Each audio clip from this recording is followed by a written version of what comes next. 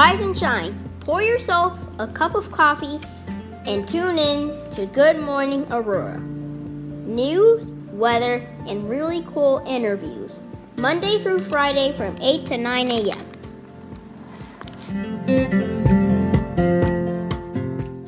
Good morning, Aurora. Good morning, Aurora. Good morning, Aurora. The time is now 8:15 a.m. and you are listening to Good Morning, Aurora, the second largest city's first daily news podcast. And we are here with a part two with a dear friend of the show, Kane County State's Attorney candidate.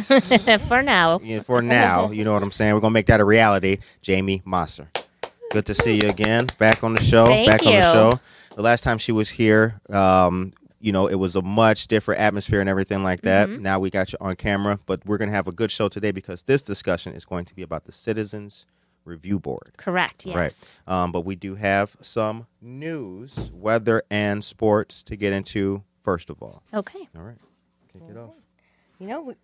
Just coming up in sports, we got tonight, the Bears are playing Tampa Bay. That's at 7:20. And then in basketball, the Lakers are going to be wearing Kobe Bryant-inspired jerseys at Game 5 in the NBA Finals. They're up 3-1 in that series, so they're hoping tonight that they're just going to clinch it, and we can sit back and watch. Excellent. Nice. All right. So for you sports fans out there, Mamba. That's all I got to say. So Monday the 12th at 9 a.m., the city of Aurora, in conjunction with the Quad County Urban League, Northern Illinois Food Bank, and Marie Wilkinson's Food Pantry, will be hosting another pop-up food pantry, and that'll be at Phillips Park, 1000 Ray Moses Drive. No ID is necessary. First come, first serve. And shout out to all involved for their hard work and serving our community. They've been doing that since the beginning of the COVID pandemic. So, shout out to all of them for continuing to keep people fed. The current temperature is 45 degrees with a high of 70 today. That high will be reached around 2 p.m. Tomorrow will be a sunny day with a high of 81, and Saturday looks to be partly cloudy and 79 degrees. Big shout out and a special thing going on here. Tomorrow there's a ribbon cutting. Aurora Downtown is adding a musical garden to outdoor offerings. This will be a cutting tomorrow from 1:30 to 2 o'clock p.m. at Mundy Park, which is adjacent to Water Street Mall and City Hall. Parking is available at the lot across from City Hall. We will post a link to the garden and to the crowd-free activities on our Facebook and Instagram pages, and that comes from our friends at Downtown Aurora. They do Aurora Downtown is actually what it would be. Mm-hmm. To find out more about that organization, you can visit auroradowntown.org. Shout out to all of them. They are doing a great job. And starting today, there's another round of the Change Initiative listening sessions taking place. Tonight will be at New England Church at 406 West Galena. Join Mayor Irvin and Aurora police officials as they listen to your thoughts on policing and progress in Aurora. All sessions start at 6 p.m. Now, we have posted the breakdown of all of the episodes. Well, not episodes, the sessions. I'm in episode mode. My bad, y'all. All of the sessions coming up, and they're all on a Thursday, and they all start at 6 p.m. So you can go to our Instagram and Facebook page to see that, or go to the City of Aurora's website. For more information, go to auroratagil.org/change to register, and you must register. A TAC is a Navy term for a dash, so it's aurora-il.org. The COVID-19 Business Implication Survey report is out again. That's the second COVID-19 survey from the Aurora Regional Chamber of Commerce and Invest Aurora. Part of a series of surveys and reports aimed at measuring the impact and implications of COVID-19 on businesses across the Aurora region. The COVID-19 Business Implication Survey report provides a close look at the data from 98 survey responses collected between September 8th, 2020 and September 21st, 2020. This information is brought to us by two great organizations, the Chamber of Commerce, AuroraChamber.com, and Invest Aurora, InvestAurora.org. And remember that digital applications for the CDBG Community Development Block Grant became available on the 5th, and they must be submitted by 4 o'clock p.m. on Monday, October 23rd. It's also Breast Cancer Awareness Month, so we want to say a special lend our voice to the fight for breast cancer. We had a great interview yesterday with Healing to Healthy, Susan Romano and Amy Downing. My eyes were open in a lot of things. Mm-hmm. I think all of our collective team eyes were open. So, we want to say to ladies, please take care of your health, and to everybody, please highlight Breast Cancer Awareness Month. And Charlie's Creamery. Try the pecan. She said pecan. Butter pecan. Butter pecan ice cream. Yeah, I like the grapefruit. I'm not a butter pecan guy, but give it a scoop. It'll change your life. So that's a good place to go. All right, and with that, we now move into our wonderful interview with our dear friend. Good to see you. Good to see you. I'm happy to be back again. You look very squared away and legal today. Look like you're about to send somebody to jail. Like, you're going down, sucker. So we are here to talk about the Citizens Review Board. Yes. Okay. But for those who are unfamiliar with you, just take a brief moment, introduce yourself, your position, who you are, where you're from. Great. So my name is Jamie Mosser. I'm running to be the next Kane County State's Attorney. Mm-hmm. I have been running for a little over a year now in terms of this campaign. And I'm excited to talk about the Citizens Review Board today because that was not one of my original platforms. I hadn't even thought about this. As I've been in this campaign, I'm lucky enough to have talked to a lot of people pre-COVID, of course. Mm-hmm. And when we were knocking on doors and we were going to events and we were speaking with people from the north end to the south end, we saw a lot of issues that were resonating about people not trusting the criminal justice system. And that wasn't just police officers. It was the prosecution. It was everything because a lot of people don't really know about it unless you're actually involved in it. Right. And Curtis, I'm super excited to watch your podcast of your jury experience because with the exception of being in the criminal justice system because you were arrested for something, that's the other way is to sit on a jury and to find out about it. Right. So we started to see that there was this issue and we started to research it and really look into what we can do. And then obviously we've seen horrific cases come up with George Floyd and Breonna Taylor, and you really need to start taking a look at how we can be responsive in the criminal justice system. And that's when this idea for the Citizens Review Board really solidified for what we wanted to do. Mm-hmm. Because the problem is, as a community, if we don't understand or trust our criminal justice system, we are never going to see the type of change that we need.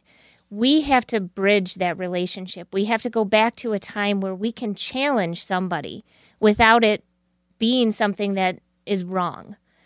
Protests are right. We should protest things. We should protest injustices without somebody coming in saying that that's not right. This is the way that we've done it. This is the way we've always done it. Right. So the Citizens Review Board is that.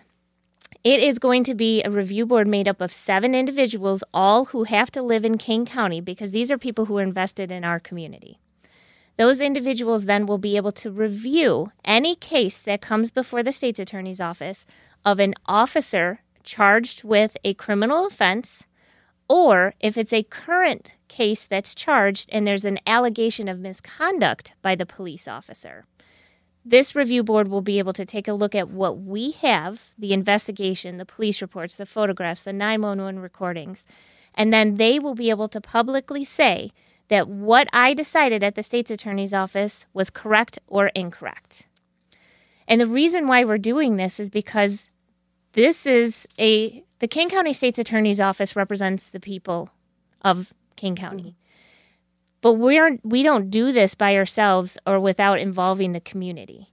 We must involve the community. And in order for the community to know that what we're doing is right, they have to actually have access to it.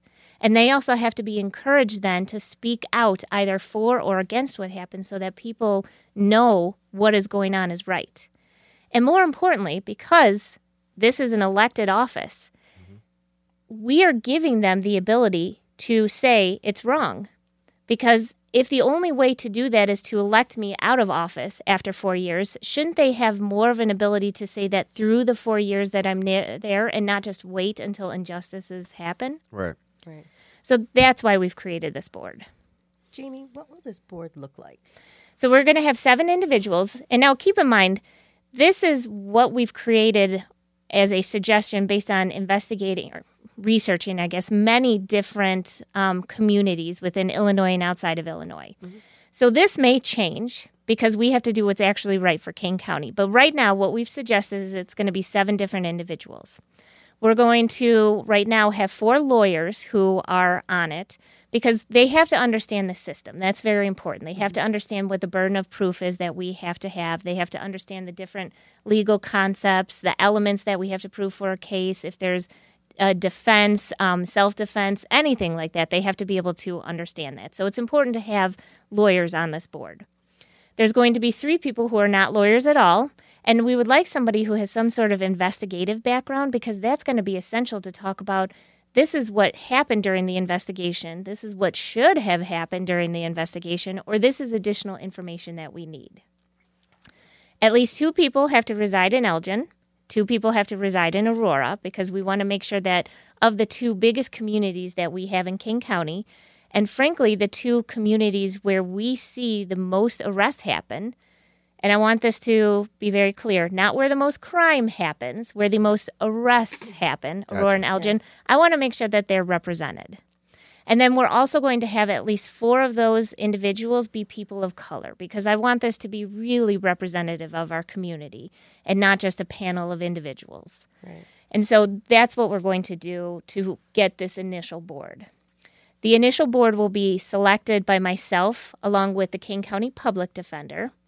And then from that point forward, I will have no control over who is on that board because anyone who leaves that board, the board itself will elect new people to come onto the board. So that way it's truly not controlled by the state's attorney. It's a citizens review board. Got it. Are you familiar with Brady versus Maryland? Yes, very much so. Talk about Brady versus Maryland. So Brady versus Maryland is the concept that if there's anything that tends to show that the defendant did not commit the offense, we have to turn that over. It's ethically what we should be doing anyway, but this case came out because of evidence that wasn't turned over that showed that a person could not or maybe did not do a crime.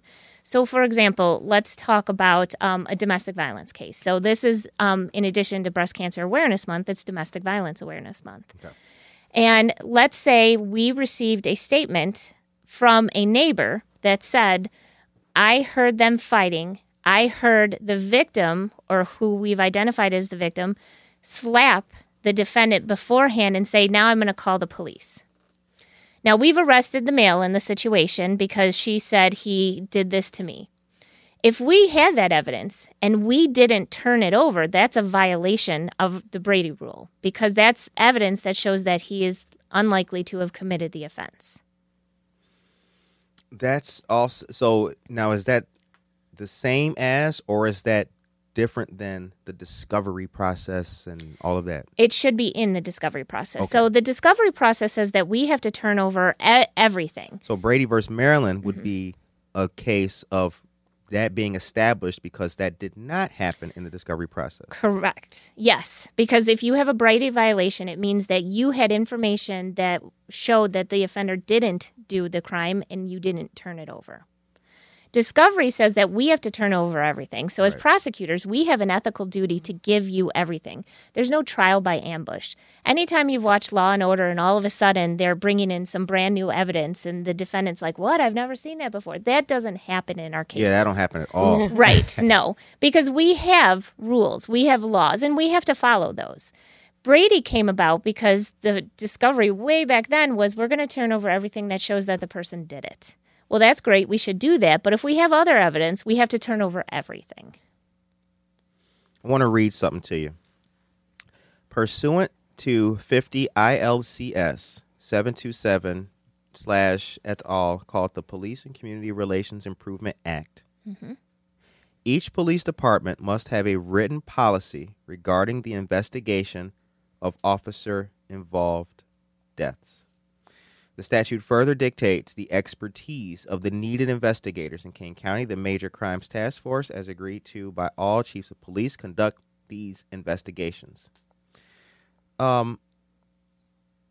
Each police department must have a written policy regarding the investigation of officer-involved deaths. Are there police departments that don't have policies regarding that? I don't know. I'd have to check with that. I believe they all do because once this was done, I know the state's attorney's office made a really big push to make sure that everybody understood that they had to have this written policy in place. Okay. And we do. Our Major Crimes Task Force is up and running. They have been for a number of years because they do more than just investigate officer-involved death cases. If there is a murder that happens, they can be called out to deal with that. If there is a very intense investigation in which there needs to be expertise with it, they get called out for that. And they're just made up of people from the different police departments, essentially. So, Citizens Review Board made up of 7 volunteer members. Excuse me. The initial board shall be selected by the Kane County State's Attorney in conjunction with the Kane County Public Defender, like you said. The Kane County Public Defender, is there one public defender? Yes. Okay. Her name is Rochelle Conant. She has worked in the Public Defender's Office for a long time. She was recently just appointed to be the head public defender. And so everybody who works for her then are assistant public defenders, much like everybody who would work for me are assistant state's attorneys. Aha. Yes. Okay. Very similar. So she's not an elected position, she's an appointed position. So she got appointed by the judges in Kane County. Got it. Interesting. How long would somebody be on that board, or could they be on that board? So we have 2-year terms. Okay. And then with the option of to do this 3 different times, so 6 years total. Okay. Because we want to make sure that we don't have somebody who's there forever. I really do believe in term limits. I think that anybody who has a lifetime appointment, the only thing that serves to do is either allow somebody to be lazy throughout all of it, because you're never going to get fired, essentially. Right. Or you just have somebody who maybe shouldn't be there because they're just not doing the right thing that they should be doing. All other members shall be added by the committee upon majority vote upon the resignation of or end of term for a member. And we're 2-year terms. Am I correct in that? Yes. So 2-year terms up to 6 years total. So Okay. after 6 years, you're not able to come back onto the board. Okay. All right. Now I want to go to, this is a great, I told you it's going to be a good conversation. I'm ready for this. I'm telling you, when you sent me this, I was like, yes, I went over this with a couple of fine tooth combs, and I have no hair. So that goes to show you how dedicated I was. So I want to ask a couple of things just make a diagram of the scene with measurements, and this is coming from the investigation part. Number 5, make a diagram of the scene with measurements. Thoroughly photograph the scene. And 6 is collect all available audio and video recordings from body cameras, police vehicles, pod cameras, security/surveillance cameras, red light cameras, etc. When I look at this and I see, like number 11, obtain victims' medical records. Number 12, obtain officers' medical records. Has there been, or do you anticipate, pushback from officers, their unions, or what's the flavor? So I do not believe that the majority of officers will push back on this. Okay. And the only reason why is I know that the majority of the officers are good officers who take that oath seriously and do their job in the best possible way. I know that those officers are also the same officers who want the person who murdered George Floyd to be prosecuted, because they're there to make sure that the people who do a crime get arrested and go before the court. So I think those officers aren't going to have an issue with this because they're not the officers that we need to be concerned with. Right. I think there is going to obviously be pushback, probably from the union in this case, because some of the stuff already is in line with what that statute that you cited earlier, Curtis. And so for everybody who's listening right now, this is the policy that we've written that's going on our website today. And it's going to be up there so people can look at it and so that people can comment on it and they can criticize it. And then we're going to look at it to see how we can strengthen what we're doing. And so when elected, this is going to go into place. And we are also going to know that as time goes by and we realize that this worked, this didn't work, we're going to change this. But we have to do that with community involvement, which is why I'm so excited to come here and talk to you about it, and then also put it on our website so we can really get a good discussion going about this. Yeah, I'm really happy to see this. I really am. Now, let's go to prosecutorial standards. It starts off, pursuant to the American Bar Association Criminal Justice Standard 3 Tech 4 2.3a, a prosecutor should seek or file criminal charges only if the prosecutor reasonably believes that the charges are supported by probably, that's a typo. I don't know who wrote this, but it's probable Thank you. cause. Probable cause. I mean, Probably a brother cause. just probably called, a Editing. brother just letting you Yes. know, right? I saw that like, ugh. See, this is the kind of editing I need. Supported by probable cause Mm-hmm. that admissible evidence will be sufficient to support conviction beyond a reasonable doubt, and that the decision to charge is in the in the interests of justice. Mm-hmm. In addition to the criminal statutes alleged to have been violated, there are other important statutes to consider for officer-involved cases. Mm-hmm. What's probably, in your opinion, what's one of the most important statutes to consider for officer-involved cases?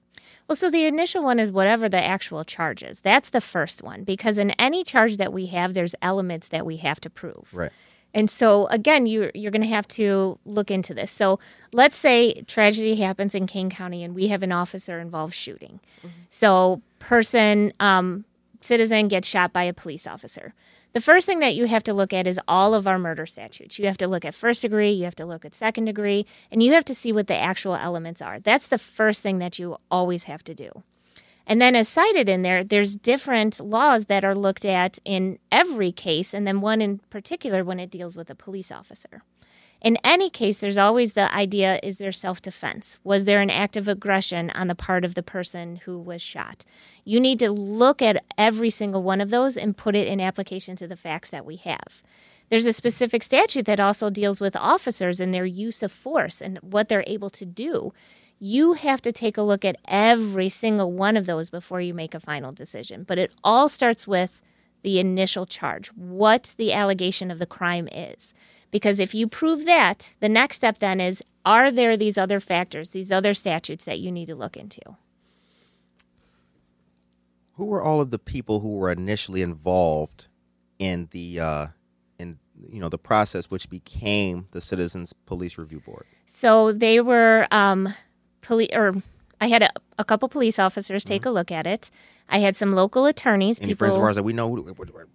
Can we shout any shout outs we want to? No, not right now. Okay, They're- all they right, will- all right. Because it's Love one it. of those where they really want to be invested in it, but we have to see how it goes. Is what it is. Certainly. Yes. We had a lot of local defense attorneys who took a look at it. And then I had former prosecutor friends of mine. So people who are no longer at the office, people who did their years there to take a look at it from their perspective. Right. And then we had community people that I had just met through campaigning who were really interested in it. I collected a lot of emails and I just sent it out. And I said, take a look at this. And so we got the perspective of former prosecutors, police officers, criminal defense attorneys, and citizens before we release this. That's great that you did reach out to them and get their opinion Yes. for a lot of these important topics. And I mean, people are excited about this, but people are also nervous about it because they're nervous about what it's going to do and what it's going to say. I have heard that somebody said that this is mob rule. By letting people do this, that it's mob rule. Right. And so I have a very big problem with that because it's not mob rule, it's citizen-led. And why have we decided not to let them? Why have we said that because I got elected to this position, because I have a law degree, that somehow my judgment can't be put into question by anybody else? Yes. I saw some stuff that was like, look at this radical agenda they're going to get, silly. Right. Absolutely silly. So in purpose, top, the strained relationship between the community and law enforcement has reached a critical point because of recent and highly publicized officer-involved deaths. This mistrust is born of a long history of systemic issues within some police departments relative to minority races in the United States. Certain laws, such as making the possession of crack cocaine a more serious offense than the possession of powder cocaine, exacerbated the problem. Now, this has nothing to do with breaking down the discrepancy between powder cocaine and crack cocaine and Right. that. But I do like that was in there. So in your opinion, can you talk about the effect of that systemic problem in sentencing and things like that, overall in policing and the system of justice. Yes. So we talked about this a little bit last time when I was on. So our original police departments, the police departments that we created way back when slavery was around, the whole concept was they were supposed to control slaves, make sure that slaves were where they were supposed to be. Now, policing has obviously transformed itself over time. And then the really big problem happened in the 70s and 80s when we decided to have our war on poverty and our war on drugs. The war on poverty was supposed to be great, equal access to justice. Sounded wonderful. Right, it did. It sounded like we're really going to equalize the economic injustices that we have, and that's not what happened. Right.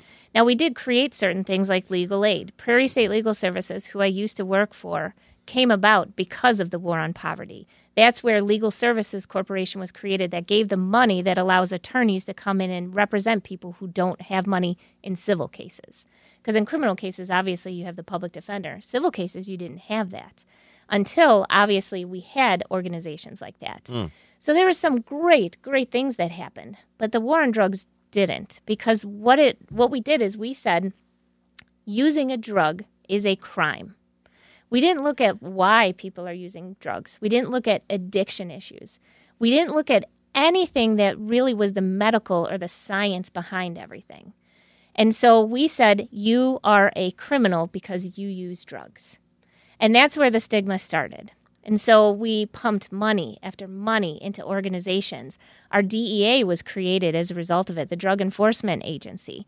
And what all that did was target people who use or sell drugs to put them in jail, to put them in prison. And we kept doing that.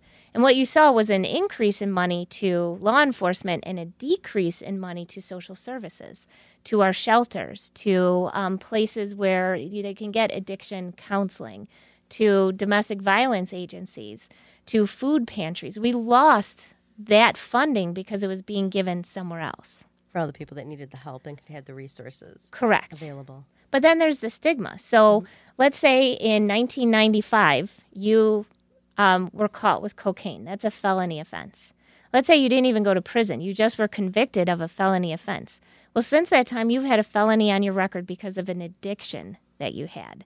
Not because when you were younger, you thought to yourself, I know what I'm going to grow up to be. I'm going to grow up to be a felon. This sounds amazing. Nobody grows up thinking that. They grow up wanting to be teachers and doctors and lawyers. But what happens is because of things beyond their control, addiction issues happen. And if you really look into this, there are people who it's in their genes. You know, they have an addictive personality as a result of everything. There's so many reasons why. If you have trauma when you're younger as a child, that could be something that causes you to do this. And then once the addiction takes root in you, it is really difficult to undo that without really having access to services. And because we've taken away a lot of those services and instead criminalized that behavior, that's where this problem happened. So we targeted communities, we targeted people, we criminalized them, we stigmatized everything. And frankly, where the officers were directed, and not because they necessarily chose, but because of the laws that we created, like the broken windows law, where essentially you're going to a place that looks like it might be a problem, so a poorer community. Yeah. And if people think that that's not real. I know. It is real. And so, and this is why we have, if you look at the criminal cases that come before, there's three different ways really that you see it happen. One is a 911 call. A 911 call is a request for assistance. So if somebody breaks into my house, I'm calling 911. I'm asking the police to come to me. The other way is a police officer just happens upon it. That's usually like a DUI offense. You know, a person's drunk, driving through, inevitably going to Taco Bell. I find that in a lot of my DUI reports is that they're driving through Taco Bell. Don't go to Taco Bell. Yeah, sometimes they pass out while waiting for their tacos. But or the other way is directed policing. And directed policing is we think we know where crime is going to happen, like drug crime, so we're going to go there and we're going to arrest people who we think are committing a crime or who we see committing a crime. Right. But who decides the directed policing? Why is it that there's more directed policing in Aurora and Elgin than there is in St. Charles, Geneva, and Batavia? Because I can tell you, being a St. Charles resident, crime happens. Drug use happens there. It happens at a much more frequent rate than anybody sees in our criminal justice system. Right. And part of that could be, in St. Charles, maybe the direction that it goes in is, hey, this is an addiction. Let's get them some help. Let's refer them to the services that we have. Whereas in Aurora and Elgin, it's, well, let's let the police deal with it. Right. And that's an issue. All right. So, man, every time you come on here, just, I got to remember myself. Oh, More we and got more. questions. We More got questions. to flow. Okay. Decision by the Citizens Review Board. So the Kane County State's Attorney and its employees shall have no direct contact or communication with the Citizens Review Board regarding its decisions. However, the board members can request additional information in writing to the Kane County State's Attorney's office. Upon a decision being made, the board will make a written decision that shall be placed on the website of the Kane County State's Attorney's office. That decision will either agree with or disagree with the charging decision made by the Kane County State's Attorney. So that sounds to me like there is still a review process and a kind of screening within the Citizens Review Board even after decisions have been made. Is that a fair statement? Yes. So when we were looking at this, we tried to figure out if there's a way that the Citizens Review Board could possibly have this information before a decision was made by me. Right. But it's too impossible with the timing of everything. So if somebody's taken into custody, we have to bring them before a judge with charges within 48 hours. So Right. we're on a time limit. And obviously these are going to be citizens with our community, so we can't expect to put up like the Citizens Review bat signal and they all appear to come do running. everything, Right. right? So the idea is that there will already be a decision made. So there's either going to be a decision to charge or not charge, to keep a case or dismiss a case. Then they have time to review it. And it's up to the Citizens Review Board on their time. We're not going to force them to do it within a certain time period. But we are going to take that decision and put it right on our website so that we know exactly what it is and people can easily access it. More transparency. Yes, full transparency. And the thing is, when we look at what it is and why people believe this or what the facts of the case are, what I think is going to happen is our community is going to have a better understanding of why we charge cases and why we don't charge certain cases. I want to bring up what's happening right now with the Breonna Taylor case in Kentucky. So the grand jury, for those of you who don't know, is selected, first created, by the way, in the Constitution, so it's in there. But the grand jury is selected by the state's attorney's office. People come in, we interview those people, we make sure that they understand what the process is for a grand jury, and then they sit on this grand jury for 3 months. Yes. And they hear cases, but not how you think they hear cases. What happens is one witness usually comes in. The state's attorney asks questions of that one witness, usually a police officer, by the way, and they can testify about everything, what this person said, what this evidence showed, things like that. And then the grand jury returns a true bill, which means it's indicted, or not a true bill, and then we have to either go to a probable cause hearing or we have to dismiss the case. But what's important to know about that is it's basically controlled by the state's attorney's office at that point. We bring in one witness, we ask the questions, we don't have to present everything. That's important to know. And so for the Breonna Taylor case, this obviously was much more extensive than one witness. They brought in 15 hours worth of people there. Mm-hmm. The grand jury proceedings are secret. Not even the person who's accused of the crime gets to be in there. Not even the defendant's attorney gets to be in there. And then this stuff isn't released to the public. It's released as a part of discovery, but not to the public. And so this grand juror in the Breonna Taylor case actually filed something to get everything released so that this grand juror can talk about what happened with it. So what's happening there is unusual. It's not what usually happens because now it's been released.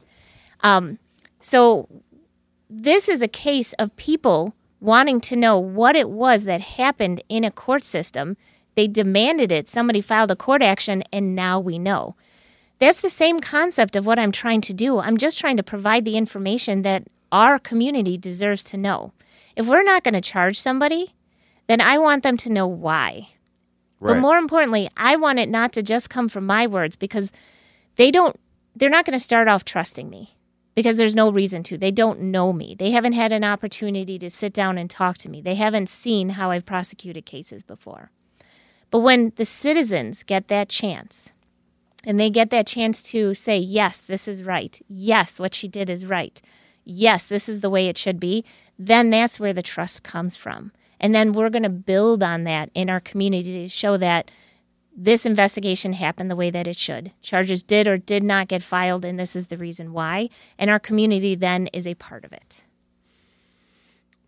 We're going to jump back into the review board here in a moment. I just want to ask, what was your opinion of the decision in the Breonna Taylor case? So I'm probably within the first hour of looking at all of the recordings with everything. Mm-hmm. So I'm trying to listen to everything. I do know that there's a discrepancy in people saying that the officers did announce themselves versus not announcing themselves. And that's an important distinction because for those of us in our community, no-knock warrants are allowed in Illinois. They are? They are. Y'all better stay woke. So no-knock warrants essentially mean that the police officers have gone to the judge and have said that there's some sort of danger either to the community or to the police if we give notice of what we're doing. So I want you to think about that. You're in your house. You don't hear, this is the police.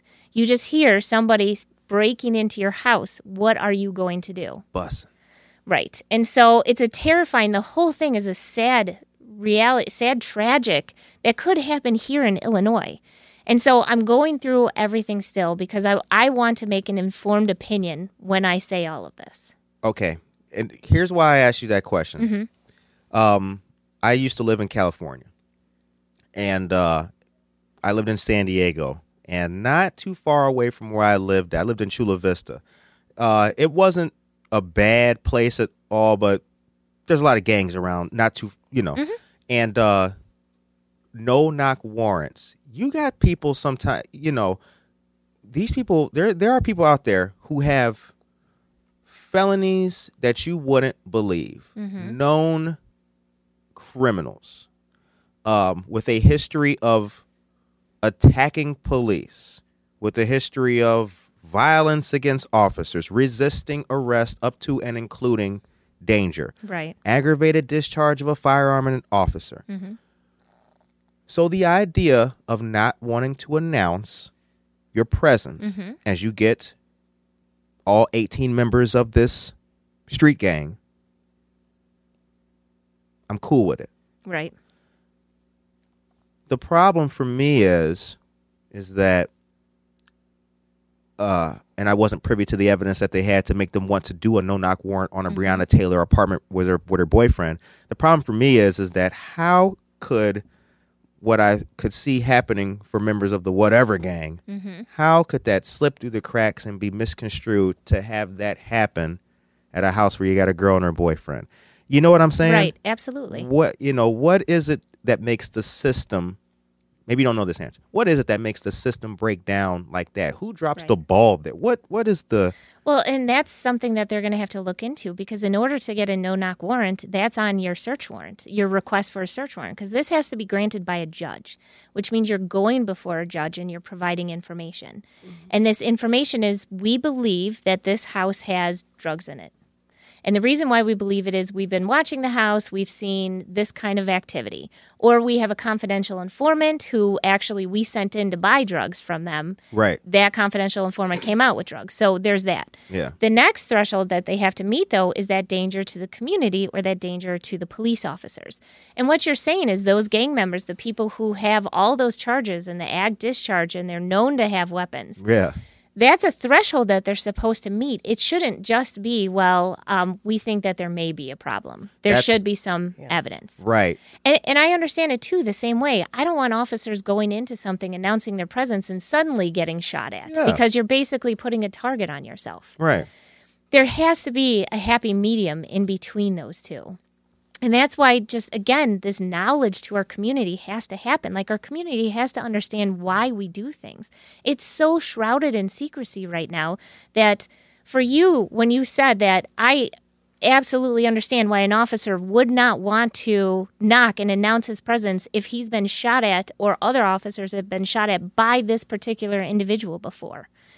we need to get that information out so that people understand it. Because I think what happens is when we say you're not entitled to this information, it makes people mistrust the system even more. It is insulting, yeah, because the incident I was mentioning, I came outside, so I lived on Avenue L. Shout out to Avenue L and everybody who knows about Avenue L, right by the Chula Vista Mall.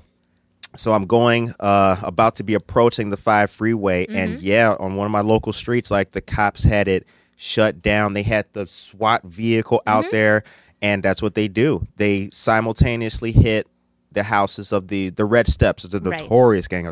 They simultaneously hit the houses of a couple of these guys, and they don't announce their presence. They just boom, go in, and they, whatever time in the morning, they going through the whole demonstration, and these are violent criminals. So I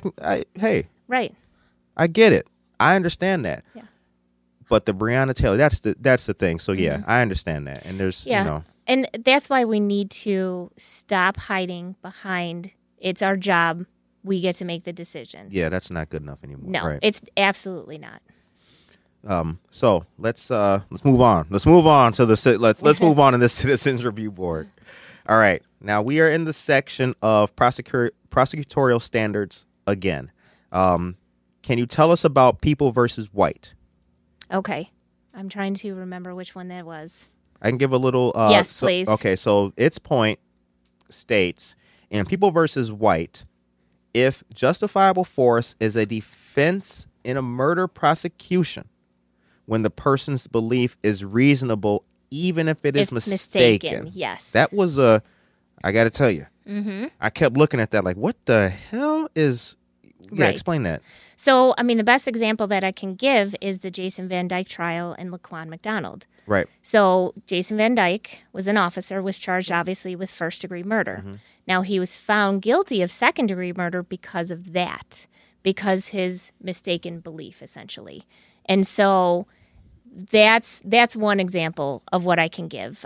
There's so many other examples throughout law, like somebody shoots somebody because they believe, like, let's switch that around for Breonna Taylor. Let's say if Breonna Taylor had shot one of the police officers, would Breonna Taylor then have that as a defense because it was her belief that somebody was breaking into her house, not that a police officer was coming in to execute a search warrant?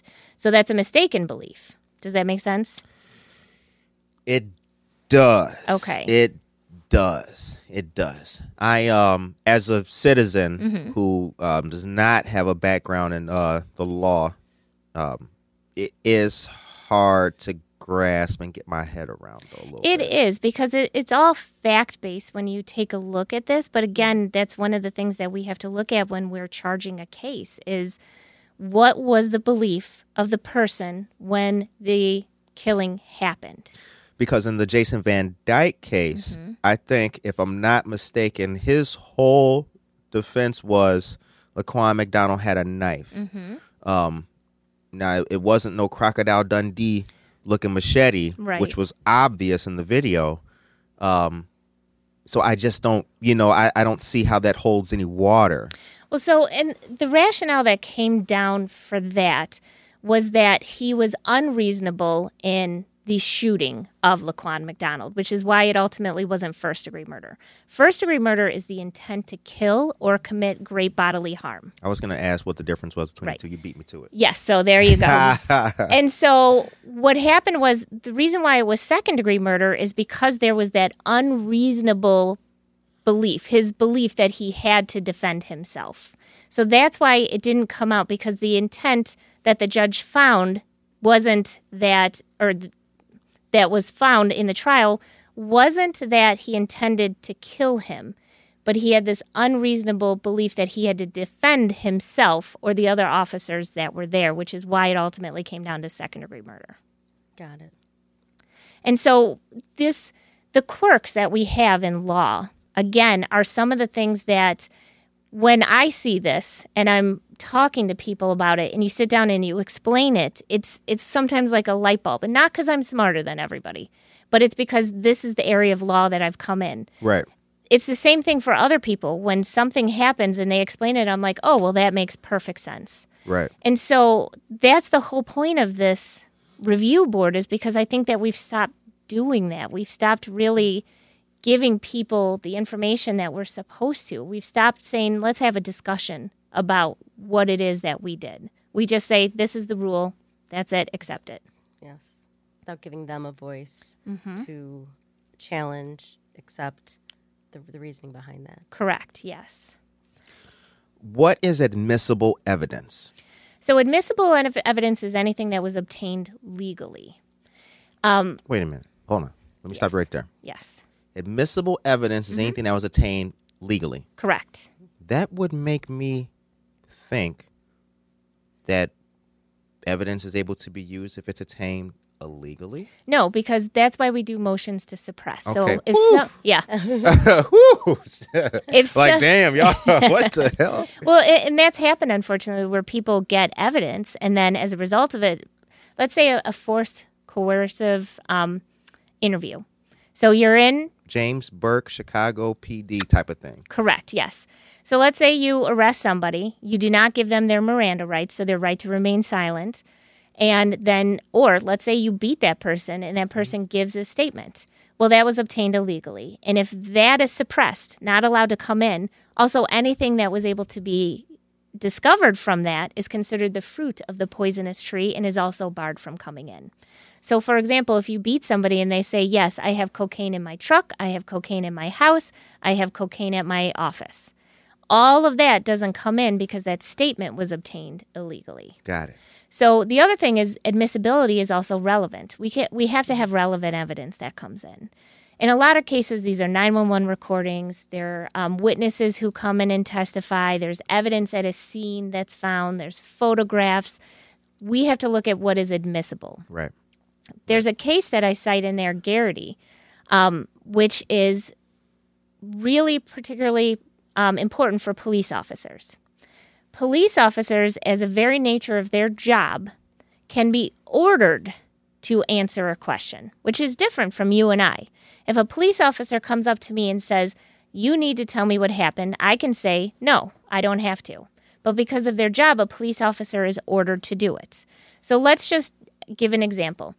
Police officer goes to a bar as a citizen, drinks, gets into a bar fight.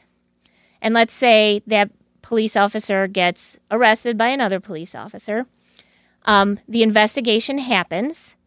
If that officer is treated or ordered to answer the questions because you're going to lose your job if you don't do it, those statements can't come in any type of a criminal case. They get the same protections that you and I do in terms of the Fifth Amendment, that they don't have to answer questions. Got it. And so that's another important thing, because when an officer is interviewed, if that officer is interviewed by their own department and that's a sergeant, a lieutenant, the chief says you have to answer this question or you're going to lose your job, they're compelled to do it, which means that evidence can't come in. Got it. Understood. Interesting. The time is now 9:02 a.m., and you are listening to Good Morning Aurora, the second largest city's first daily news podcast, and we have been sitting here talking with our friend Jamie Mosser about the Citizens Review Board. Very, very important. You got a lot of stuff going on today. Yes. So, you got coffee to sip and conversation on the curb to have. You've got more great stuff. Campaigning today or Yes. getting out there and for the people? Yeah. Yes. Also today at 5 p.m., we're going to be doing a live event through Facebook for Domestic Violence Awareness Month. Okay. We are going to bring the wonderful Cassandra Tanner Miller on the show, along with Martha Paschke, who's running for state rep in the 65th district, which is not Aurora. Okay. That's over by Elgin. I was about to say, I don't know that name. Who that?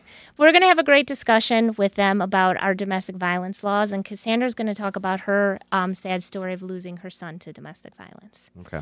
And we're going to talk about how the prosecutor's office can do better in terms of domestic violence and what laws we need to change. So it's going to come from a perspective of a person who survived the system, me who has prosecuted cases and want to go back to do even better, and then how our legislator can change that. Interesting. And that's at 5 p.m. That's at 5 p.m. today. Streaming on your Facebook page? Yes, it On your is. Facebook? Okay. On Facebook. And then, what is your Facebook page? It is Mosser for King County. Okay. Our website is www.mosserforkingcounty.com, and then we'll put everything on YouTube, and we'll link it on Twitter and Instagram. We also have October 13th. We're going to be doing another Facebook Live presentation with the creators of LEAD, which is Law Enforcement Assisted Diversion. We talked about this a little on the last one, where the idea is instead of arresting somebody, we're referring them right to services, to treatment, to resources, to housing. We're trying to make sure that the people who have mental health issues, drug addiction issues, or just lack resources aren't put through the criminal justice system. We're trying to divert them elsewhere. I think that's great. Yes. The show ends on a positive note. What's your message for the residents of King County today? So my message is we need change. And the only way to get change is to elect people who want to bring change. If you hear anybody say, well, it seems to be working just fine, then you don't want that person, because you want somebody who actually wants to always do better. And knowing that sometimes we're going to fail. And if we fail, we pick ourselves up and we figure out how to do it better the next time. And that's what I want to bring to King County. I've worked in this community. I live in this community. I'm raising my 3 kids in this community. I want this community to be great for everyone, no matter where they live. And that's what I'm going to do. And I'm going to do this with people coming and criticizing, with people coming and offering compliments, but we're going to do it with an open discussion. So even when I'm elected, Curtis, I am coming back to Good Morning Aurora. Oh, for sure. Because Yeah. we're going to continue this discussion, because this is the only way that people can really be involved and make a difference. And that's what I want to do. I want to do more for King County. That has been my slogan, is to do more for King County, and that's what it's going to be when I'm elected. So don't forget to vote November 3rd. Voting is happening right now. It is super safe. They have sanitizer. People are wearing masks. You can drop off ballots. You can still request mail-in ballots, but just vote, because your voice is your vote. That's right. On behalf of Good Morning Aurora and Jamie Mosser, we want to say thank you to everyone. Vote, and please be cognizant of Breast Cancer Awareness Month and Domestic Violence Awareness Month. Yes. This has been a great episode. We will see you all back here tomorrow morning on the second largest city's first daily news podcast. I want to say thank you to Jamie. Thank you to the staff. Thank you to everybody. And thank you to all of our listeners. Don't forget to subscribe to our YouTube page. Follow us on Facebook and Instagram. And with that, we out. Peace.